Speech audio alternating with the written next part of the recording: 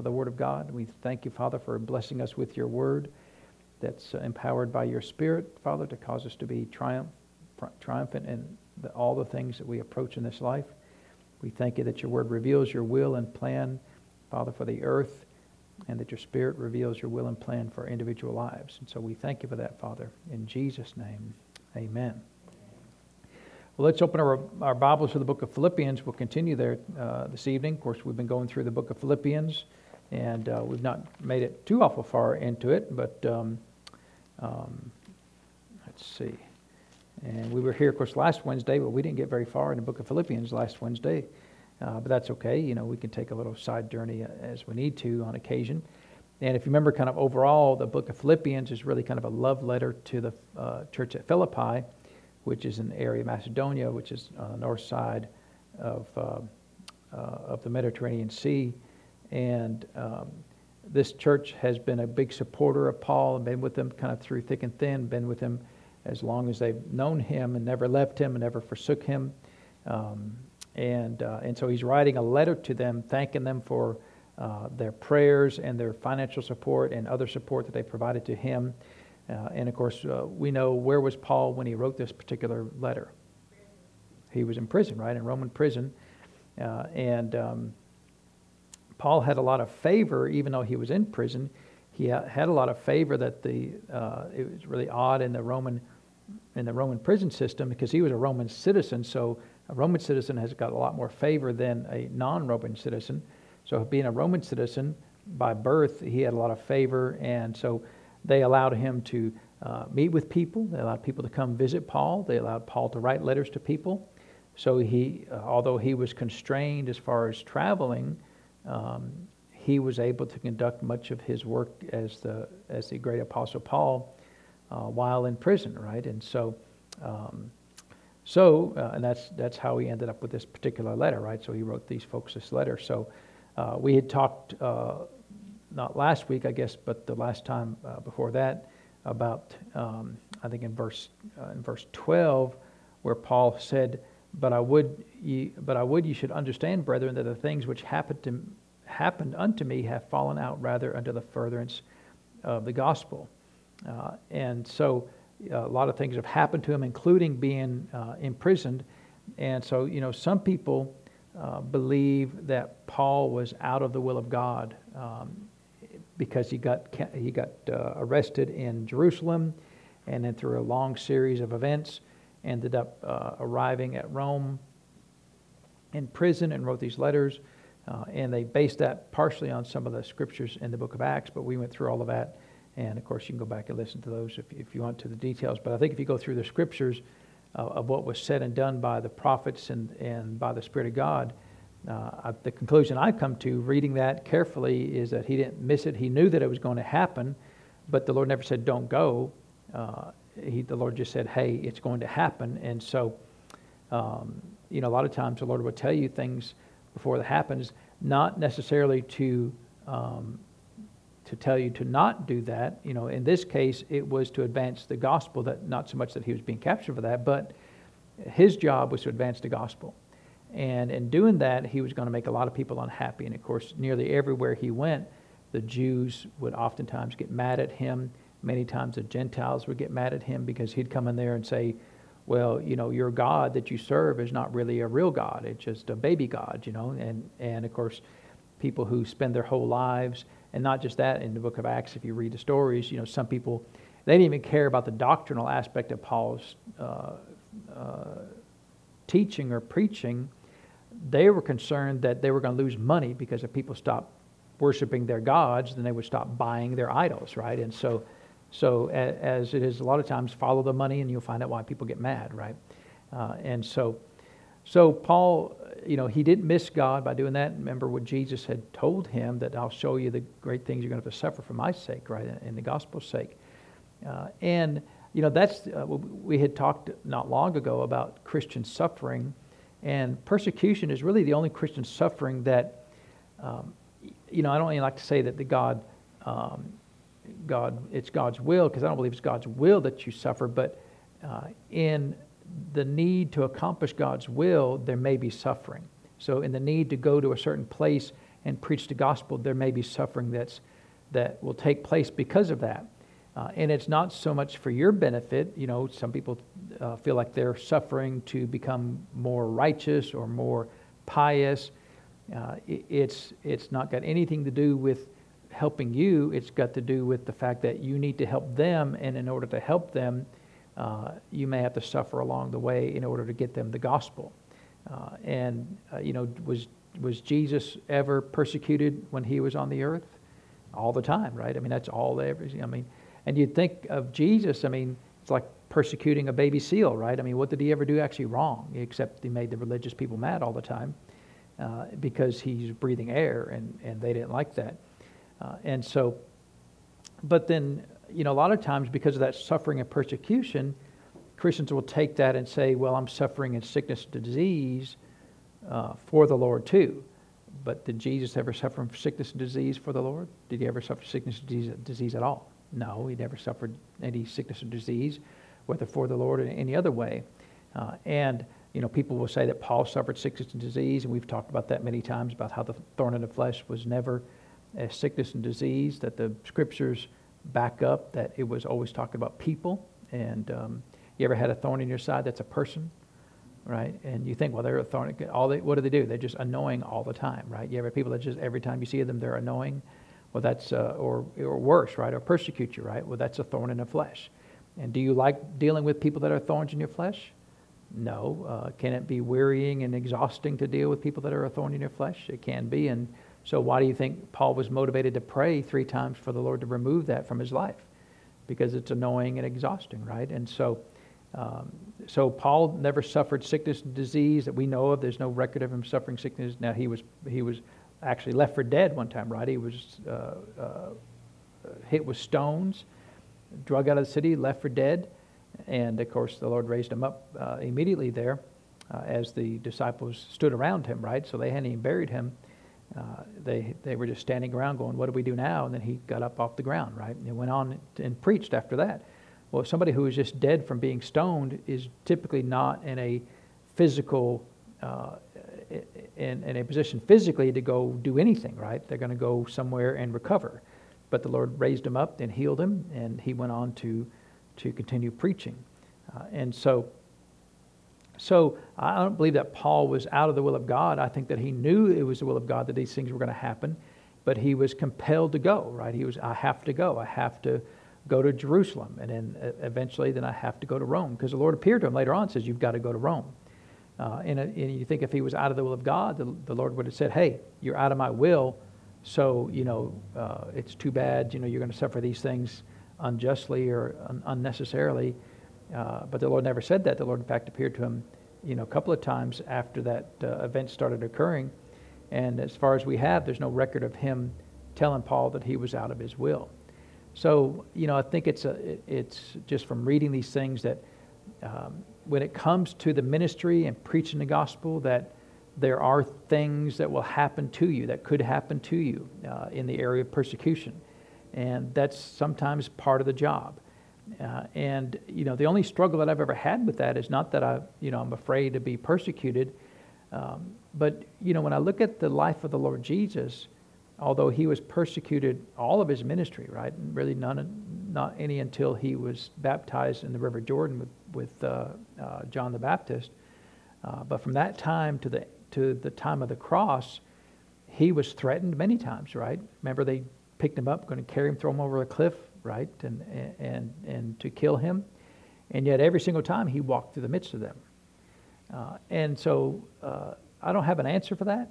I've meditated on a lot and read a lot about it, but I've never really had a good answer of, is that something that we as children of the New Testament, is that an option for us? Could we also, using the authority of the name of Jesus and the miracle power of the Holy Spirit, could we also get out of persecution? Peter was taken out of the prison supernaturally by an angel, right? Remember that? And so there were other times that they, of course, when they were brought before the council there, right? The high priest, Peter and John were, and they were whipped and beat there and let go.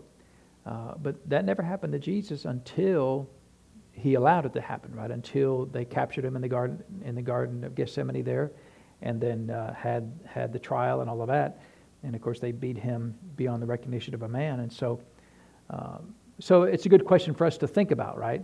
I said I don't have an answer for it because I don't have any promise that the Lord said specifically about persecution that he'll get you out of it. I know the Old Testament says that many are the afflictions of the righteous, but the Lord delivereth him out of them all. But of course, you can look at that a couple of different ways, right? That having gone through it, the Lord will get you out of it. Having suffered, he may get you out of it. So I don't have any book, chapter, and verse that says we can avoid it. I just have the example of the life of Jesus. But nobody in the book of Acts seems like nobody was able to avoid it entirely, right? Although Peter was supernaturally rescued from prison, he was beaten many times, right? And of course, James was killed.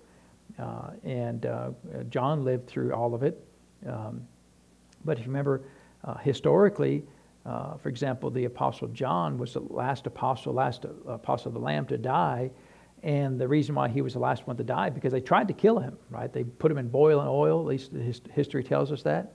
And they couldn't kill him. So then they got scared, right? And so they exiled him to the island of Patmos, right? Although he didn't die, it surely wouldn't have been comfortable to be put in boiling oil, right? You ever had a little spackle of oil jump out of a frying pan if you're frying something, bacon or a hamburger or something, and one little dot of oil, and go cry, and get a tunic, get a sling, and the whole works, right? You cry a little bit, and Band-Aids, and sutures and everything, but he was put in a pot of boiling oil and survived, right? So, we don't know the details of, was it more like Shadrach, Meshach, and Abednego when they were put in the fire furnace and came out not smelling like smoke, or did he actually suffer during the time? We don't know. So, you look at that example with Daniel in the lion's den and Shadrach, Meshach, and Abednego. They were persecuted, right?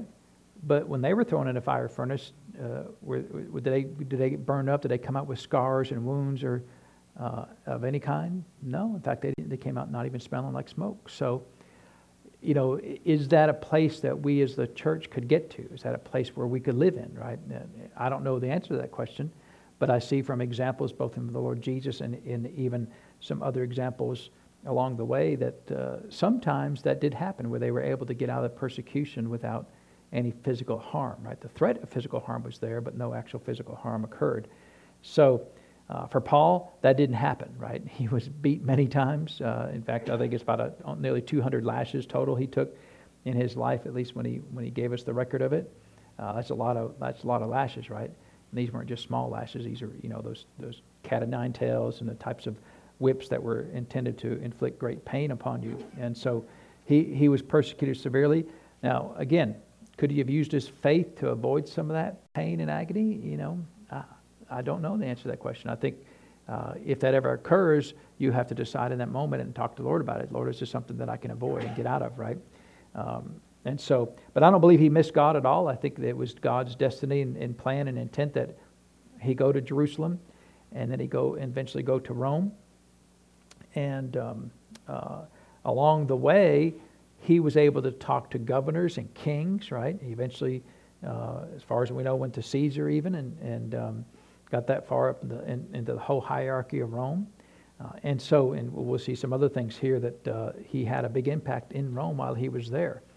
So I don't believe that that he missed God. In fact, let's read verse 13 there, Philippians chapter 1. It says, so that my bonds in Christ are manifest in all the palace and in all other places. And one translation says, so that it has become evident to the entire palace and to every other place that my chains are in Christ. So in this case, Paul was in jail for a couple of years, and if he was under house arrest, so he was probably in a Roman prison for a while. After a while, he was put under house arrest, which they take him out of the prison and they chain a Roman guard to him. So although it's not in the difficulty of the prison, he still has a Roman guard chained to him.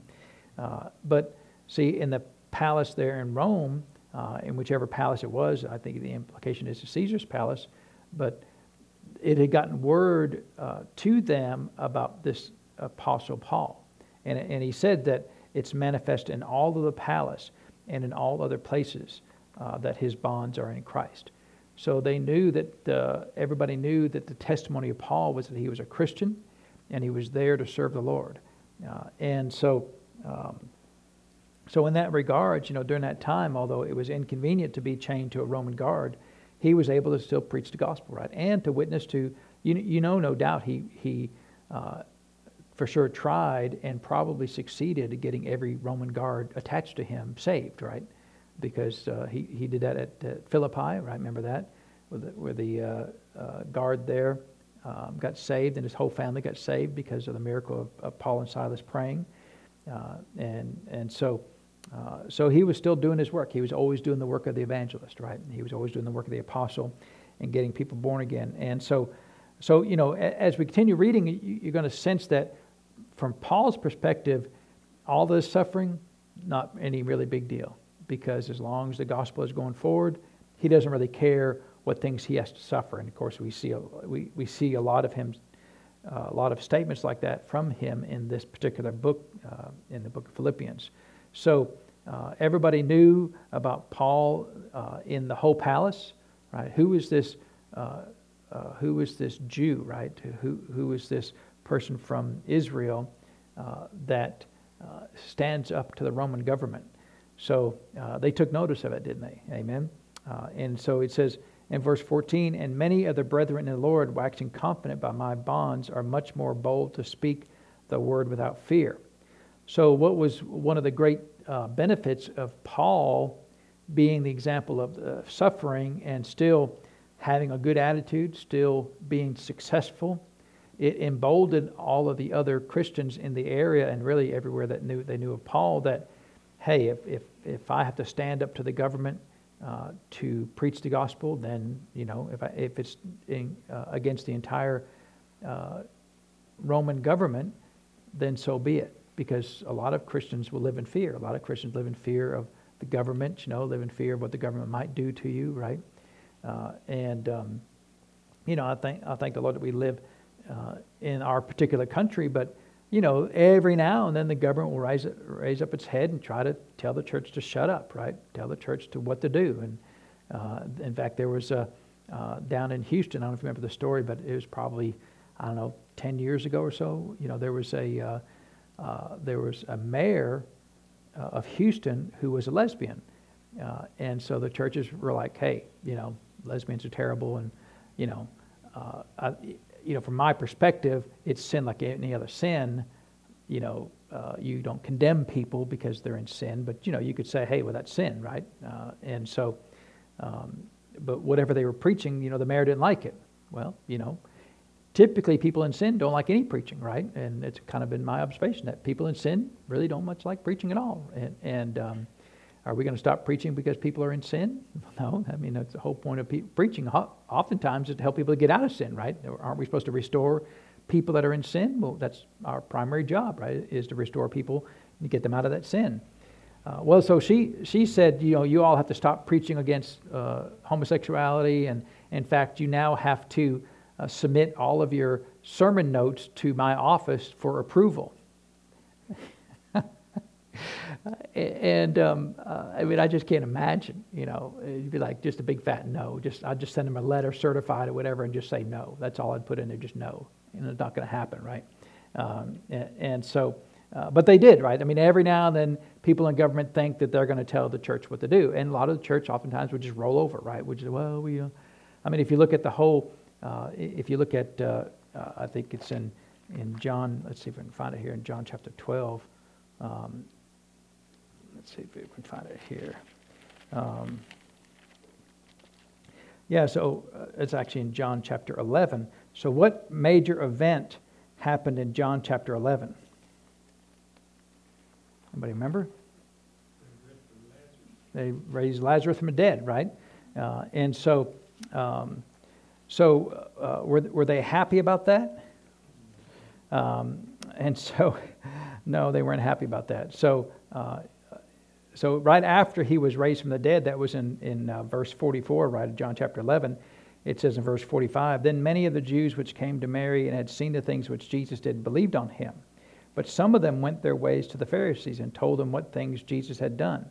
Then gathered the chief priests and the Pharisees a council and said, What do we? For this man doeth many miracles. If we let him thus alone, all men will believe on him, and the Romans shall come and take away both our place and our nation." And so it's in fact another place. I don't have it right off hand here. I'll find it for you, let you know. But another time they said, "Well, we're going to have to kill Lazarus too, right? Because everybody's coming to Jesus because of the ministry of Lazarus, right?" And so, which is kind of funny because they're going to kill Lazarus. Well, what just happened to Lazarus? He was just raised from the dead. I mean, so he was raised from the dead supernaturally, and now you're going to try to kill him? I mean, would that even work? I mean, isn't it kind of dumb? That's really how dumb people can be, right? But see, the church leadership, right? Not the Christian church, but the people of God, the leadership there, and these Pharisees, they were concerned about their place, right, and their relationship in the community. They could care less about the will of God. They could care less about the advancement of the church of the Lord Jesus or about the Jehovah God at all. They were concerned about their place. And so you think that's the case in the church today? Well, sure. I mean, it's not every church, but there's plenty of churches who are more concerned about their place in the community, and do they have a good name in the community, and, you know, blah, blah, blah. And so they're not going to rock any boat. If the government says shut down, well, we need to do what the government says, you know. So does that mean we should always take up arms against the government every time they do anything? Well, no. You know, generally speaking, if the government tells us to do something and it's not violating any principle of the Word of God, then we pretty much have to do it, right? I mean, if they say pay taxes, then we should pay taxes. In fact, Paul said to pay taxes in Romans chapter 13. Does it mean we have to like everything they spend their taxes on? No. But you know, you have to find that balance there, right? Because one of the things that Brother Randy was talking about, actually, he was talking about this when he was in Canada, so I'm not sure how that works. Right? He's talking about the rebellion in America in Canada, right, when he was preaching up there. But he's talking about how one of the problems in America is that we've got so much rebellion. You know, I was meditating on him saying that, and just thinking about, you know, there has to be a time. You know, remember when Peter and John went to the high priest and they said, whether we should obey God or man, you know, you decide. But we're going to obey God, right? And they told them to quit preaching in the name of Jesus. So what were they doing? They were being rebellious, right? They were rebelling against the authority of the nation there. And so sometimes rebellion is necessary and helpful and appropriate, right? But the problem with that mentality is sometimes if we allow our flesh to get involved, we will rebel against everything. I don't have to obey no red lights, you know. I'm free, you know, do whatever I want to. I don't have to, don't pay no taxes, you know, and I don't have to do this or do that. And so sometimes that rebellion will fester and become part of our flesh as opposed to part of our spirit, right? And so didn't Jesus pay taxes, right? Remember, of course, he did it supernaturally, right? I'm trying to figure out how I can pay my taxes supernaturally too, right? I go fishing all the time, but I ain't found the gold coin yet. So, but if I do, I'll pay my taxes with it. So until then, I'm still going to pay my taxes. So you got to find the balance, right? The balance has to be in the spirit. It can't be a fleshly thing. You can't be just rebelling for rebellious sake. Of course, the whole nation was essentially founded on rebellion, right? We walked away in the whole Declaration of Independence, which I think is one of the greatest documents that a man has written. You know, it's a pretty good document, right? One in the course of human events. It's a pretty good document. You should read it sometimes. It's not very long. It's kind of slow and boring in the middle when they start talking about all the actual things that are going on, but the beginning and the end is pretty good, right?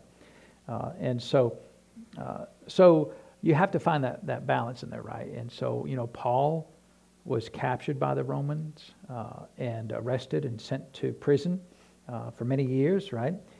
And so sometimes, and again, there's no law, but sometimes in the furtherance of the gospel, there are things that we will suffer. So I will leave it to your own heart to decide, you know, can I get out of this, right? I think that's going to be on a case-by-case basis. And so Peter was supernaturally rescued from prison, right? Because remember, they arrested Peter after they killed James in the book of Acts. And so they were thinking, well, we killed James, so let's just kill them all. We'll go get Peter, we'll kill him next, and then go get someone else, we'll kill them next. And that was their plan. But they prayed, right? The church started praying, and so you wonder if was the church praying like that when James was arrested. I don't know. And James, if they didn't, James is probably still a little sore about that, right? We'll get to heaven and go, yeah, they didn't pray for me at all. They prayed for Peter, got him out, just let me for dead, And I got home early to the Lord.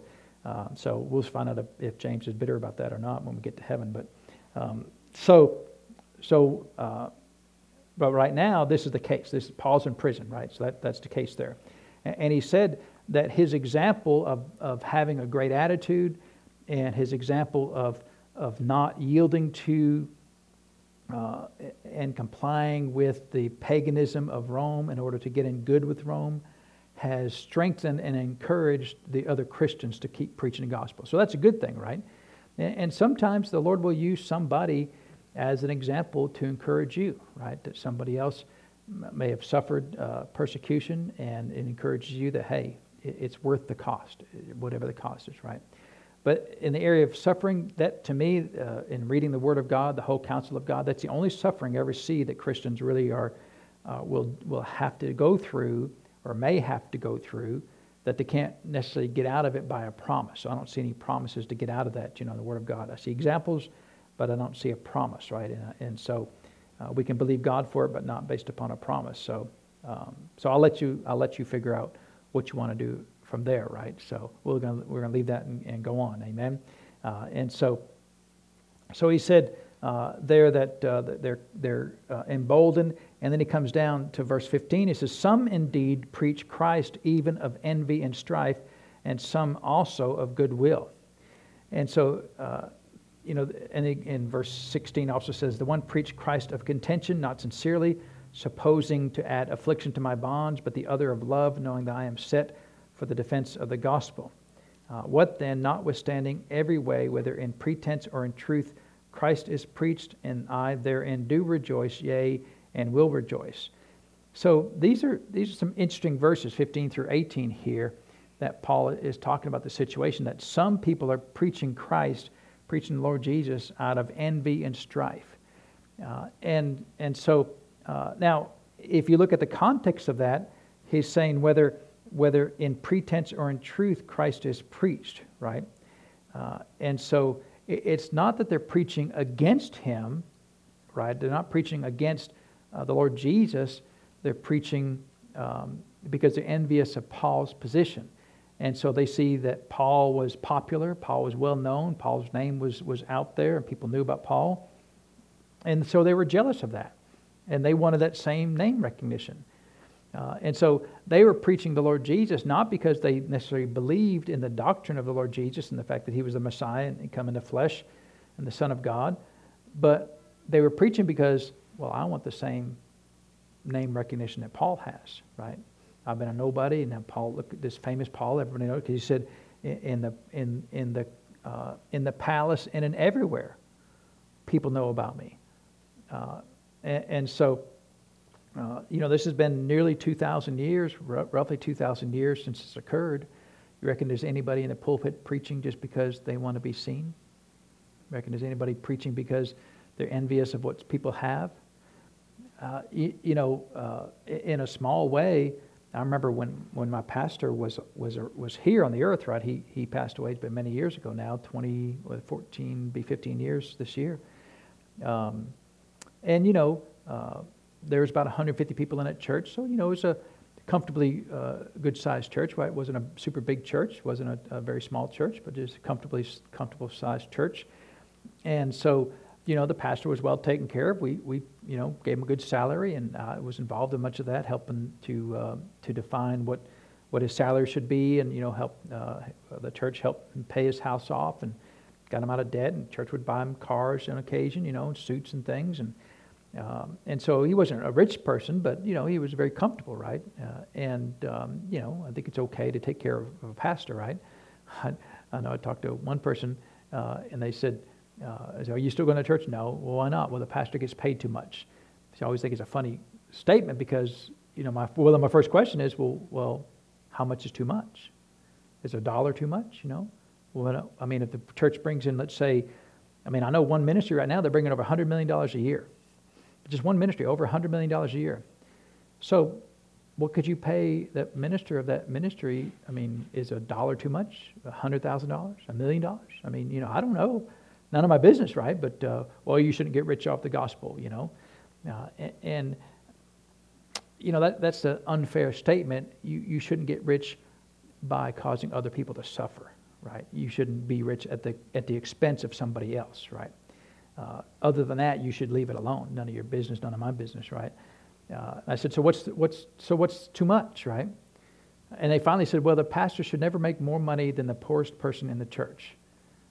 And I'm thinking, well, every church has basically got at least one destitute person, right, who literally has nothing, right, who makes no money, and the church is caring for them and protecting them and helping them, right? And nearly every church has somebody like that, right? And and it's okay, right? That's, if they should be anywhere, they should be in church, right? And let the church help them out and then train them and teach them how to get the blessings of the Lord. And so that means every pastor should be destitute, right?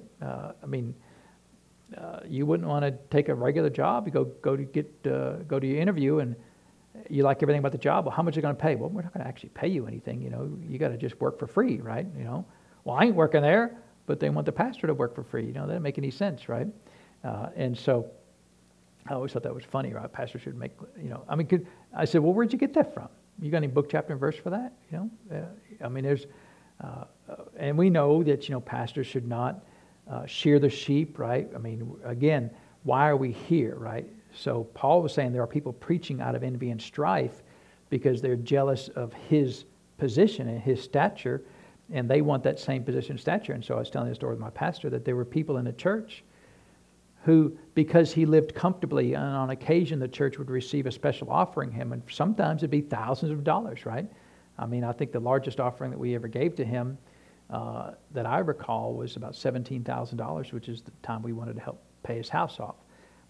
And so for a church that size, it's a pretty good offering, right? $17,000. And so somebody, I remember and I could hear it in their voice. Well, I do a lot around here too. I want the church to receive an offering from me. Well, you know what that sounds like? It sounds like envy and strife, right? I did a lot of the stuff in that church. I was an elder in the church, ran the sound, ran the thermostat, checked their books, wrote a lot of computer programs, edited his books, edited his tapes, Chris was on the praise and worship team too. We did a lot of things, but I can't imagine thinking I was owed anything. I'm a servant of the Lord, right? And so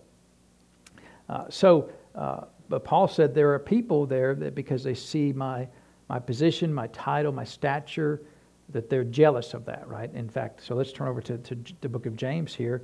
We'll look at what our friend James says about this situation.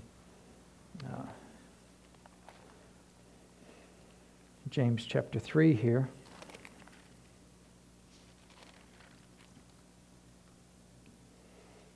Now, Paul went on to say, whether in pretense or in truth, Christ is preached, and I therein rejoice.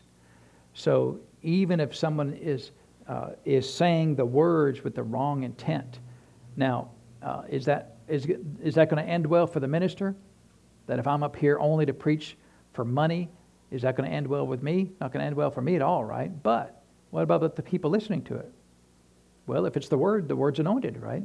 And you'd be surprised about how many people get blessed from a minister who is there for ill-gotten gain, right? Who is there only to get a paycheck, who's there only for position or title or rank or privilege or name recognition, whatever the motivation is, other than to be a servant of the Most High God. And so James tells us here. Paul said some people are preaching of envy and strife. And so James chapter 3 and verse 16 says, "For where envying and strife is, there is confusion in every evil work." So you want to see a messed up church? You get a church that's got a pastor who is only preaching out of envy and strife. And you will see confusion and every evil work inside that church, right? There'll be all kinds of sin going on in that church. There'll be all kinds of, just a bunch of shenanigans there. Of course, James 3:16 is true in any endeavor, not just in preaching the gospel, but anywhere where there's envy and strife. What's going to be the fruit of that? Confusion and every evil work, right? When people are envious of people, it's amazing what people will do out of envy. How cunning and sly and backstabbing and ruthless people will be because of envy and jealousy. And now, who was this written to? Who was the book of James written to? The church, right? So, was there envy and strife and confusion and every evil work in the church? Well, sure. Why would James write this unless it was happening, right? Does the Lord need to write things to us that we're not doing? He needs to write to us things that we are doing, right? Not necessarily we individually, but the church as a whole. Somebody in the church was involved in some of these things, right? And so is there envy and strife in churches sometimes? There is, right? I know when, the Lord, when he spoke to me, we told you when Chris and I got married that the Lord had told me one of the things to do in that discussion was to go back to the church that I was at when I went to college, because I need to learn some things. The pastor had some things to teach me, right? And of course, I jokingly say that the Lord never said they were only good things. I assumed they were only good things, but they weren't just good things, right? There were some things that were wonderful, some things to note, say, don't ever do this, right? Well, in that church, for whatever reason, there was a lot of envy and strife, a lot of confusion, a lot of every evil work in that church. And a lot of it came because of a lot of the insecurities that my pastor had. So although in the realm of the Spirit, he was a very, very strong, very confident person spiritually, but naturally speaking, he was very insecure because he skipped most of school. He dropped out of school in his senior year, had to come back and beg the principal to let him come back and repeat his whole senior year because he knew he couldn't pass a GED. He never read a single book, but by the time he graduated high school, he had never read a single book, not even a comic book, he said. But the Lord called him, saved him, got him in the church. But he was never able to successfully overcome his lack of confidence. He would say, in fact, when I went back to church there, I was back in school, so I had some free time, and so I would go hang out at the church. And so one time he said, well, we need to go down to Chattanooga and buy some office furniture for the church. Okay, sure, no problem. Let's go. I tried to hang out with the pastor as much as I could because I knew my commission was to go learn things from him, right? Go learn how he operated and learn what he did. Not knowing that I would be a pastor someday myself. I never had designs to be a pastor, but, the Lord, he's sneaky sometimes, right? He'll prepare you and then say, okay, now you're prepared, now go do it, right? And so, which is make it nice because, see, if I never thought I was going to be a pastor, then I wasn't ever thinking like, hey, you look a little sick today. You going to die anytime soon? Can I have your church when you die? I mean, there was never any of that because I never really thought that I would be in the role of a pastor. So we went to Chattanooga, and he picked out whatever he's going to buy. We got to the checkout line, and he hands me the church check, and he says, fill this out. And I'm thinking, why? That doesn't make any sense. Why you want me to fill out just your check? It was just really odd to me. I wasn't mad or rebellious, but I just thought, that's really odd. Why do you want me to fill out a check? Your check, Well, I found out later on he had no idea how to fill out a check. He didn't know how to write numbers, right? I mean, he knew how to write the numbers, but when you had to actually spell out the numbers, that just made him put him in a cold sweat. In fact, when we got married, he said, what about your vows? I said, well, we're going to write our own vows, And he said, well, I need to see him before the wedding date. I'm like, okay, I'm thinking, well, I just handed it to him the night before, right? We're going to go. We have a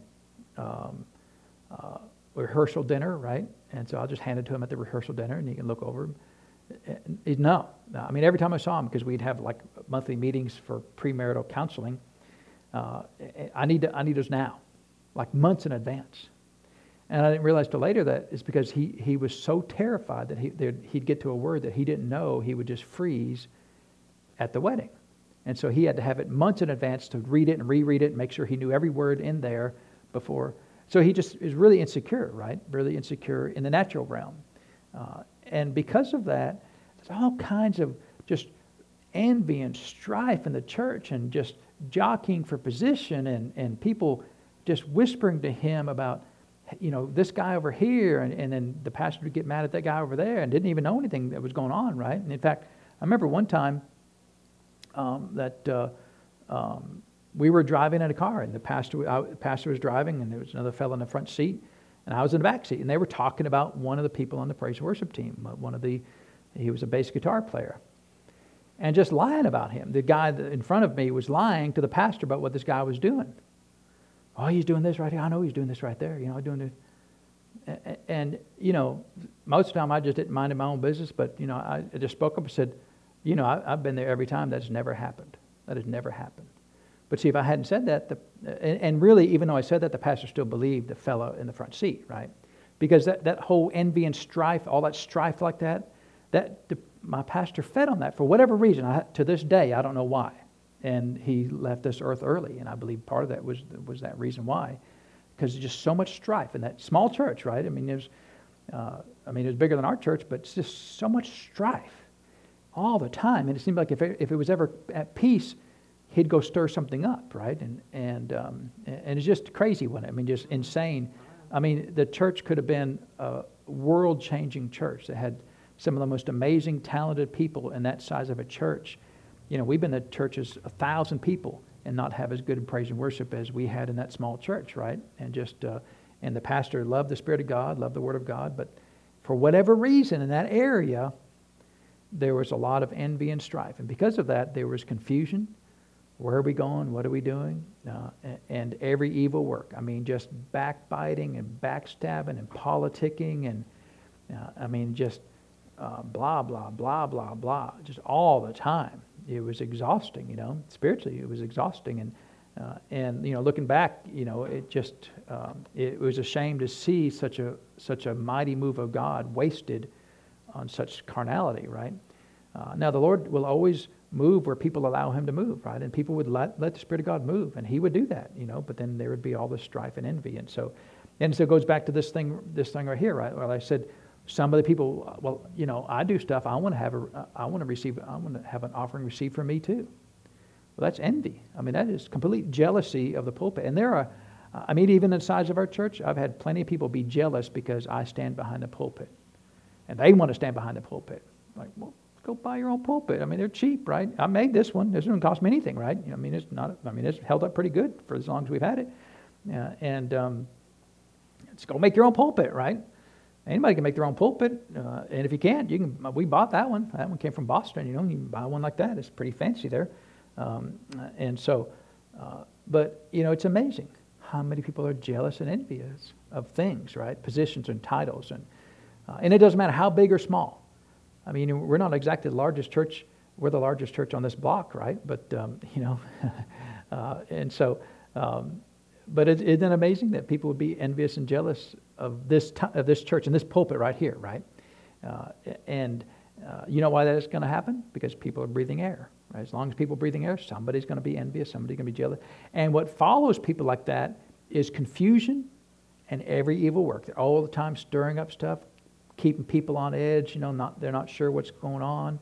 People will be confused. And then every evil work, right? Now, this is in the church. Every evil work in the church, right? And so, from my perspective, that's one of the things that I learned from my pastor is, number one is I don't allow any of that stuff to go on. Politicking, jockeying for position, just none of that. We're all servants of the Most High God. We're all here to serve, right? I'm here to serve you. You're here to serve the Lord. We're all here to serve each other. We're all servants of the Most High God. No, this jockeying for position and you want to come rat on me to somebody about somebody else in the church, we're not going to get along really well unless it's going to cause the church to burn down right now, or the Lord really impresses you to do that. There can be exceptions to that. But if you just want to gossip about somebody in the church, we won't get along well because all it is stirring things up, strife, right? Just strife. Because if they're not with you, then it's just he said, she said, right? The Bible says out of mouth of 2 or 3 witnesses, let every word be established. So if you've only got one witness and you're coming to me, how is that even biblical, right? Unless there's more than one person that's seen that or done that or whatever, then and of course, Matthew chapter 18 talks about some of those things. Go to that person first, try to deal with that, and then eventually you may still have to bring it to the pastor, but what have you tried to accomplish before you came to me? And of course, like I said, we're not a large church, so I don't see a whole lot of that. But on occasion, I've had people come and try to rat somebody else out of the church, and I said, well, I can't deal with them because you're the only one here. And they don't like that answer, but I can usually tell. I mean, I had one person, somebody during it was just during praise and worship, I think. Somebody was just praying in other tongues and kind of minding their own business, right? Just worshiping the Lord in other tongues. Is that okay? Perfectly okay, right? Won't bother me a bit. You want to pray in tongues? Praise God, Now, don't do it right now because I'm preaching, right? But if I'm not preaching, if we're just singing, sing in tongues, all right? I mean, sing whatever language you want to. No, any problem with that at all? No problem. No, nothing biblically wrong with that at all. And this person who knows nothing about the Bible says, well, that's not biblical. They came to me. That's not biblical, How dare they speak in tongues? Bible says, that unless they interpret, be quiet. And I could just feel my blood just... Because first of all, they weren't hurting nobody. Weren't bothering you, nobody in the whole world. In fact, the Lord was very pleased with any worship at all, right? I mean, you're singing in the Spirit. Didn't Jesus say that they that worship Him must worship Him in what? In spirit and truth. I mean, you can't get any more in the Spirit than literally praising Him in the Spirit, right? That's pretty much exactly what Jesus said, right? So, I just had to bite my tongue because, I just ripped their little heads off because they're so petty, right? But they were doing that, number one, to cause strife and to diminish this person over here and try to elevate themselves, right? Well, Brother Hagin always said, I like what he said. He said, you can never make your candle shine brighter by putting somebody else's out. I think that's a pretty good statement, right? And so what were they trying to do? They were trying to rat on this person over there. And I heard them doing it, and I'm thrilled, right? Anytime I hear anybody praising God, and of any way, right, English or in the Spirit, it just encourages me, right? I'm glad for it, amen? And we all should be glad for it. But this is just a little talebearer, right? Somebody who's just trying to stir things up. Strife. It's just garden variety strife. And where envy and strife is, there's what? Confusion and every evil work. And that person right there left church, right? They borrowed a bunch of money from the church, said they were going to pay it all back. They pay a dime of it back, not a penny, right? Not mad at anybody, right? The Lord said, I had no problem doing it because the Lord said do it. But did they ever pay the church back? No. So they left. They probably haven't said many good things about this church, but I don't really care, now if they came back, I'd shake their hand, hug their neck, and let them repent, if they wanted to. And so, but see, stuff like that goes on all the time in churches, right? Envy and strife, right? And so I nipped it in the bud right there. This is not going to go past this conversation, and I said, there's nothing wrong with what she did by singing like that in the Spirit. And I'm glad they didn't talk to me about it a second time because, it wouldn't have been good, right? It wouldn't have been good for them to do that because, number one, that person was innocent.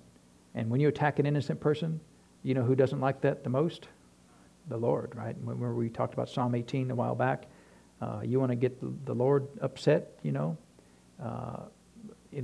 billowing clouds of thunder, right? Smoke coming out of his nostrils. That's what Psalm 18 says, right? Because David was innocent. You want to see the Lord blow some billowing smoke out of his nostrils? Just go attack an innocent person, right? And you will not be the Lord's favorite person at that point in time. Amen? So to me, this is a warning, right? Why are we behind the pulpit? Why am I behind the pulpit, right? And when I read this, I think about me. I don't think about you. I think about me. Why am I here? Am I here out of envy and strife? Am I here because I want to be somebody and have a name and be famous? I remember we watched some of those singing shows, and so many of those singers, they learned how to sing by being on a praise and worship team at a church, right? They learned how to flow with their anointing, right? They learned how to flow with the gift that the Lord had given to them. But I remember more than one of them that were praise and worship leaders. They said, "Well, why you want to win this?" Well, I just really want to be famous. And I'm thinking, you're drawing people into the presence of the Most High God with worship. And that's not good enough for you. You want to be known, right? You want to be seen. You want to have fame and fortune. I mean, that is complete envy and strife, right? Yeah. I mean, so if they're wanting that in the singing competition, what do you think they're wanting when they're singing at the microphone at church? I want to be famous, right? I want a bigger church. I want to be more famous here. There was a story. In fact, it's one of Brother Hagin's famous stories that he would tell.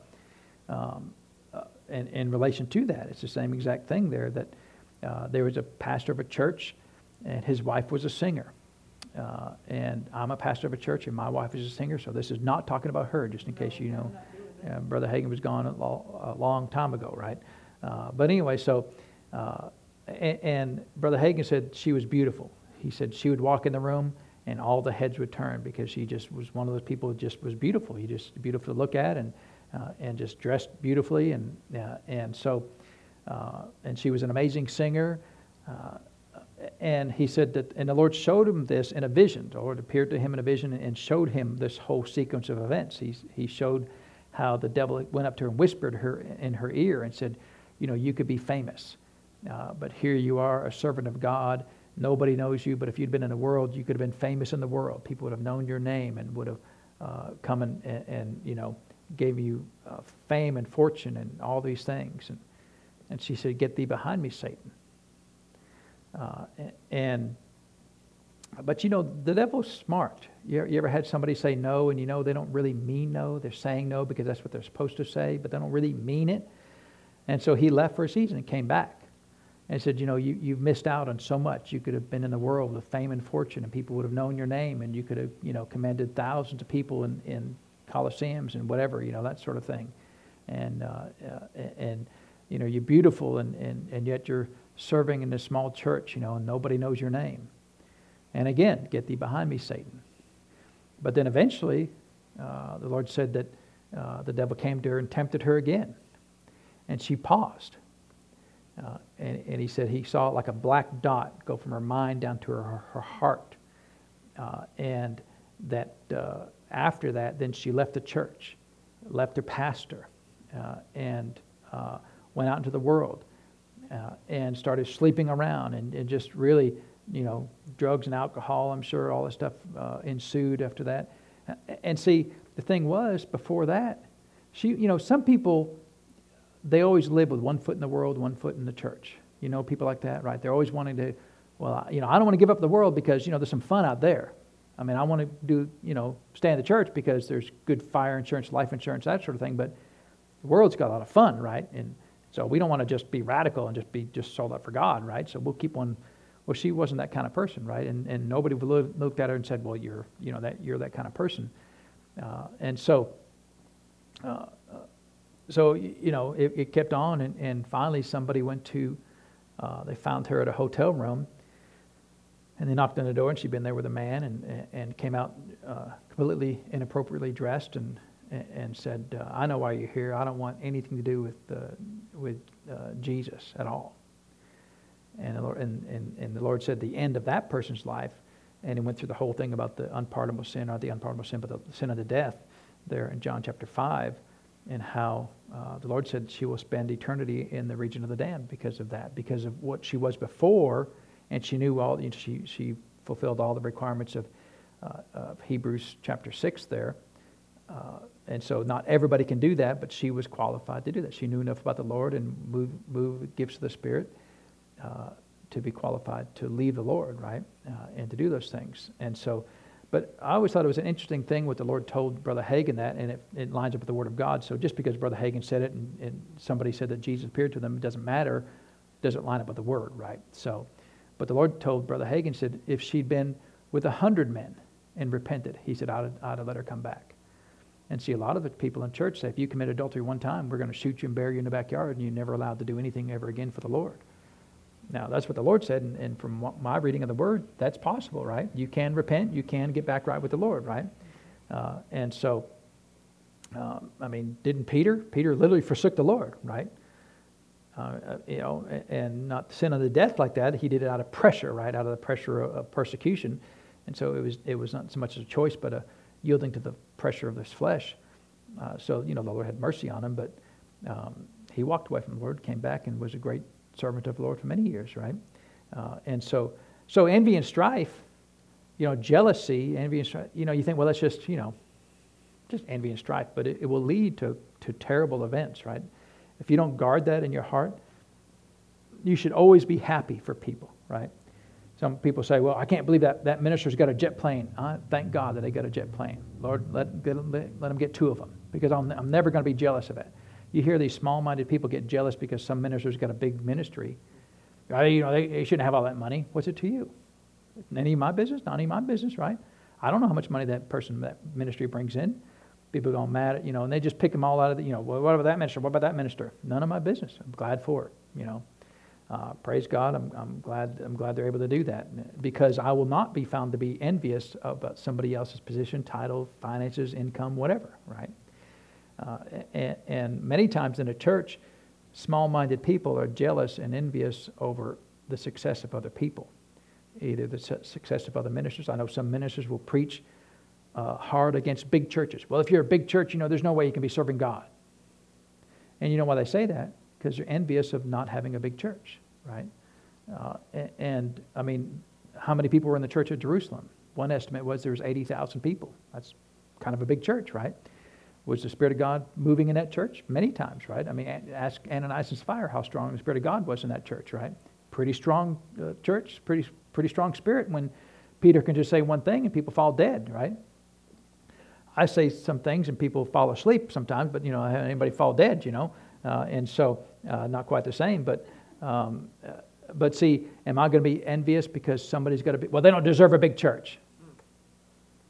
Well, who am I to judge that, right? It's unworthy. They don't even teach the gospel like I teach it. This is envy and strife, right? So if I'm happy and glad for everybody, then the Lord can deal with it. If there's sin going on, let the Lord do it. Is it in my job? Am I the pastor of the earth? Am I the head of the church?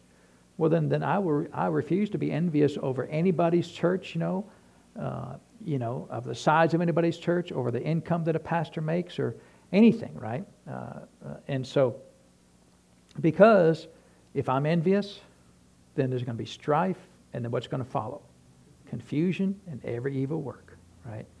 Because if I stand up in a pulpit and rail against a big church, number one, you all are going to be confused, because I'm thinking, well, I thought we wanted our church to grow. Don't we want our church to grow? Why is a pastor against big churches? Does he not want a big church? You're going to be confused, aren't you, right? That's just. And then what are you going to do? Well, then you're going to go out and say, well, I guess big churches are bad. Well, that church over there is no good, And I remember one time somebody stood up in the church, and I encourage you, don't ever do this, because I would have to shut this one down immediately. But they stood up in the church and said, Pastor, this is the best church around. I said, I've been in that big church over there. They named it. It's not on any count. This church is way better than that church. You know what that is? Envy and strife.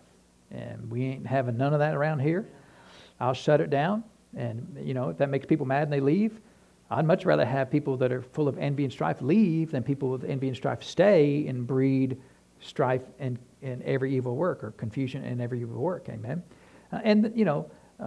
Everybody that's left the church is not full of envy and strife. We're not going to judge anybody that's left the church, because if they want to come back, I don't want to have any ill will against them in my heart when and if they come back, right? And so if they leave, well, Lord, that's between you and them, right? None of my business. Amen. And so Paul was saying people are actually preaching out of only envy and strife. And to me, that's such a big, I know he just kind of says it, in verses 15 through 18. But that's a big problem in the church. In fact, Dr. Ed Dufresne asked Brother Hagin one time, he said, Brother Hagin, he said, how many people that are standing in a pulpit as pastors today shouldn't be there? And he said, Brother Hagin actually dropped his head. He said, more than you'll ever know. And I know, I've had people just tell me, oh, you got to hear this guy. You got to hear this guy. He's the best, minister, pastor, whatever in the world, And I'm thinking, you're telling that to me, right? I'm a pastor, right? Does that mean I'm no good? I don't know. I'm not insecure, but, and I don't need, for me, I don't need you to pet on me and tell me how wonderful of a pastor I am. I already know I'm a wonderful person, and so, I don't need you to tell me that. But there, and so, I turned it on and watched it. It's like, there wasn't an ounce of anointing on a single word that person said. Not even an ounce of anointing. And if there's no anointing, it's all intellect. And if it's all intellect, I can get intellect all day long. I don't need anybody else's intellect. I got plenty of intellect on myself. And yet they were just bragging about this person, and I'm thinking, well, if there's no anointing, then they're not called. Well, let me back it up. If there's no anointing, I question whether they were called, because the Lord anoints His word. He anoints His calling, right? And if there's no anointing, either they're in rebellion and refuse to yield to the Spirit of God, or they were never called to begin with. And so, how to judge that? It's none of my business of whether they're called or not, but I wouldn't listen to that. I wouldn't, there's been people I've, just about to take my shoe off and throw it at my TV. It's like, I can't believe they just said that, It's terrible doctrine and things like that, But just for you, if you're not standing in the pulpit, because Paul's talking about people standing in the pulpit. For you, if you're not standing in the pulpit, all that matters to you is, are you in the will of God? Right? Are you in the church where the will of God wants you to be there? See, then you're good. Because I believe if the person behind the pulpit was there due to envy and strife, that the Lord would either have you leave or have you there to help, right? Maybe you need to help the pastor find his path, but you've got the Holy Spirit in you. See, that to me, that makes everything even. I've got the Holy Spirit in me, you've got the Holy Spirit in you. So if I'm full of envy and strife, I believe you'd know. And if you were sincere, I think the Lord would show you, right? I think if you were honest and cared about the truth, I think the Lord would show you that, hey, the pastor's full of envy and strife, you need to go on, right? You need to move on. And so is this a problem in the church today? Still a problem in the church today. Amen? And why does the church as a whole struggle so much? Because of this stuff right here. People get mad. I know people, they'll show, I know one church in particular, they would show like Joel Osteen stuff. And then they just rail against him. Well, why are you railing against, how many people you reckon Joel Osteen has helped in the last year? I'll tell you this and we'll go. There's a fellow, in fact, I know Mr. Edward there knew about this minister, about Ernest Ainsley, right? Anybody remember Ernest? He was just wild guy, and just, the old proverbial be healed, kind of a thing people make fun of. Well, he was kind of the one that was big proponents of that, right? Super flamboyant and charismatic, and I know nothing about his ministry. I watched him maybe 30 seconds in my life, just enough to go, not really my flavor, and just kind of moved on, right? I didn't, rail against him. And so, but this friend of mine at work, he was super Baptist kind of guy, but he loved the argument of the word, didn't like the actual doctrine of the word, just loved to argue the word. And so, so every now and then I try to help him out there, but, he didn't want to hear nothing about anything of any value, so. But one day he said, what do you think about Ernest Ainsley? And so what is he doing? He's trying to set me up, right? Trying to get me to run somebody down. I said, as soon as I get as many people born again as he has, I will probably have something to say about him. But until then, I've got nothing to say. What are you going to say, right? Ernest Ainsley had a big ministry, right? Thousands of people go to his services, right? He probably helped thousands of people, prayed for tens of thousands of people, probably got thousands or tens of thousands of people born again. Who cares what his hair looked like? Who cares what his accent was, right? If he got 10,000 people born again, that's a lot more than I've gotten born again in my ministry in life, So why am I going to rail against him? Amen. And so best thing is just leave it alone. Amen. And see, then you won't be full of envy and strife. But see, these people, they get mad because somebody's got a really large ministry. Well, they don't deserve it, how many people rail against Kenneth Copeland or Jesse Duplantis, Do I agree with everything they say? No, I don't ever agree with everything they say. But mine and envious of their Gulfstream, I don't need a Gulfstream jet. If I had one, it only takes me about 11 minutes to drive to work from my house to the church. It would take me longer than that to get in the airplane and fire it up to get over here, right? So, I don't need a jet airplane. And so, I'm glad he's got one. I hope he gets 5 of them, right? None of my business, amen? Because I will not have any envy and I will not have any strife in my life. Because it's just going to fester and breed other terrible things. Amen. So these are good warnings for us. Amen. Good warnings for the church, and really specifically good warnings for the ministers. Why are we here? Why am I standing behind this pulpit? What's my goal and ambition in life? My goal and ambition in life is to increase the faith of the people that listen to the word that we teach. Amen? That's really my primary, greatest desire in life. If I can increase anybody's faith, then I will feel like I'll have accomplished something. Amen? And so let's pray and thank the Lord for His word today. So, Father, we thank You for Your word. And, Father, we thank You for the blessings of Your word. We thank You, Father, that Your word is true. And that sometimes, Father, You do warn us to be cautious of things, to be aware of our own lives, to ensure that there are no episodes of envy and strife, no desires for the things that other people have, no anger because somebody else is blessed, Father, and no desire to stir up strife in the lives of the church or the church members, Father. We will ban all envy and strife from our lives and from our churches, Father. And if we do that, Lord, then we thank You that Your Spirit will be able to move freely among us and increase us and do great and mighty things in our midst. And we thank You for that, Father, in Jesus' name. Amen. Well, praise God. Is the Lord good?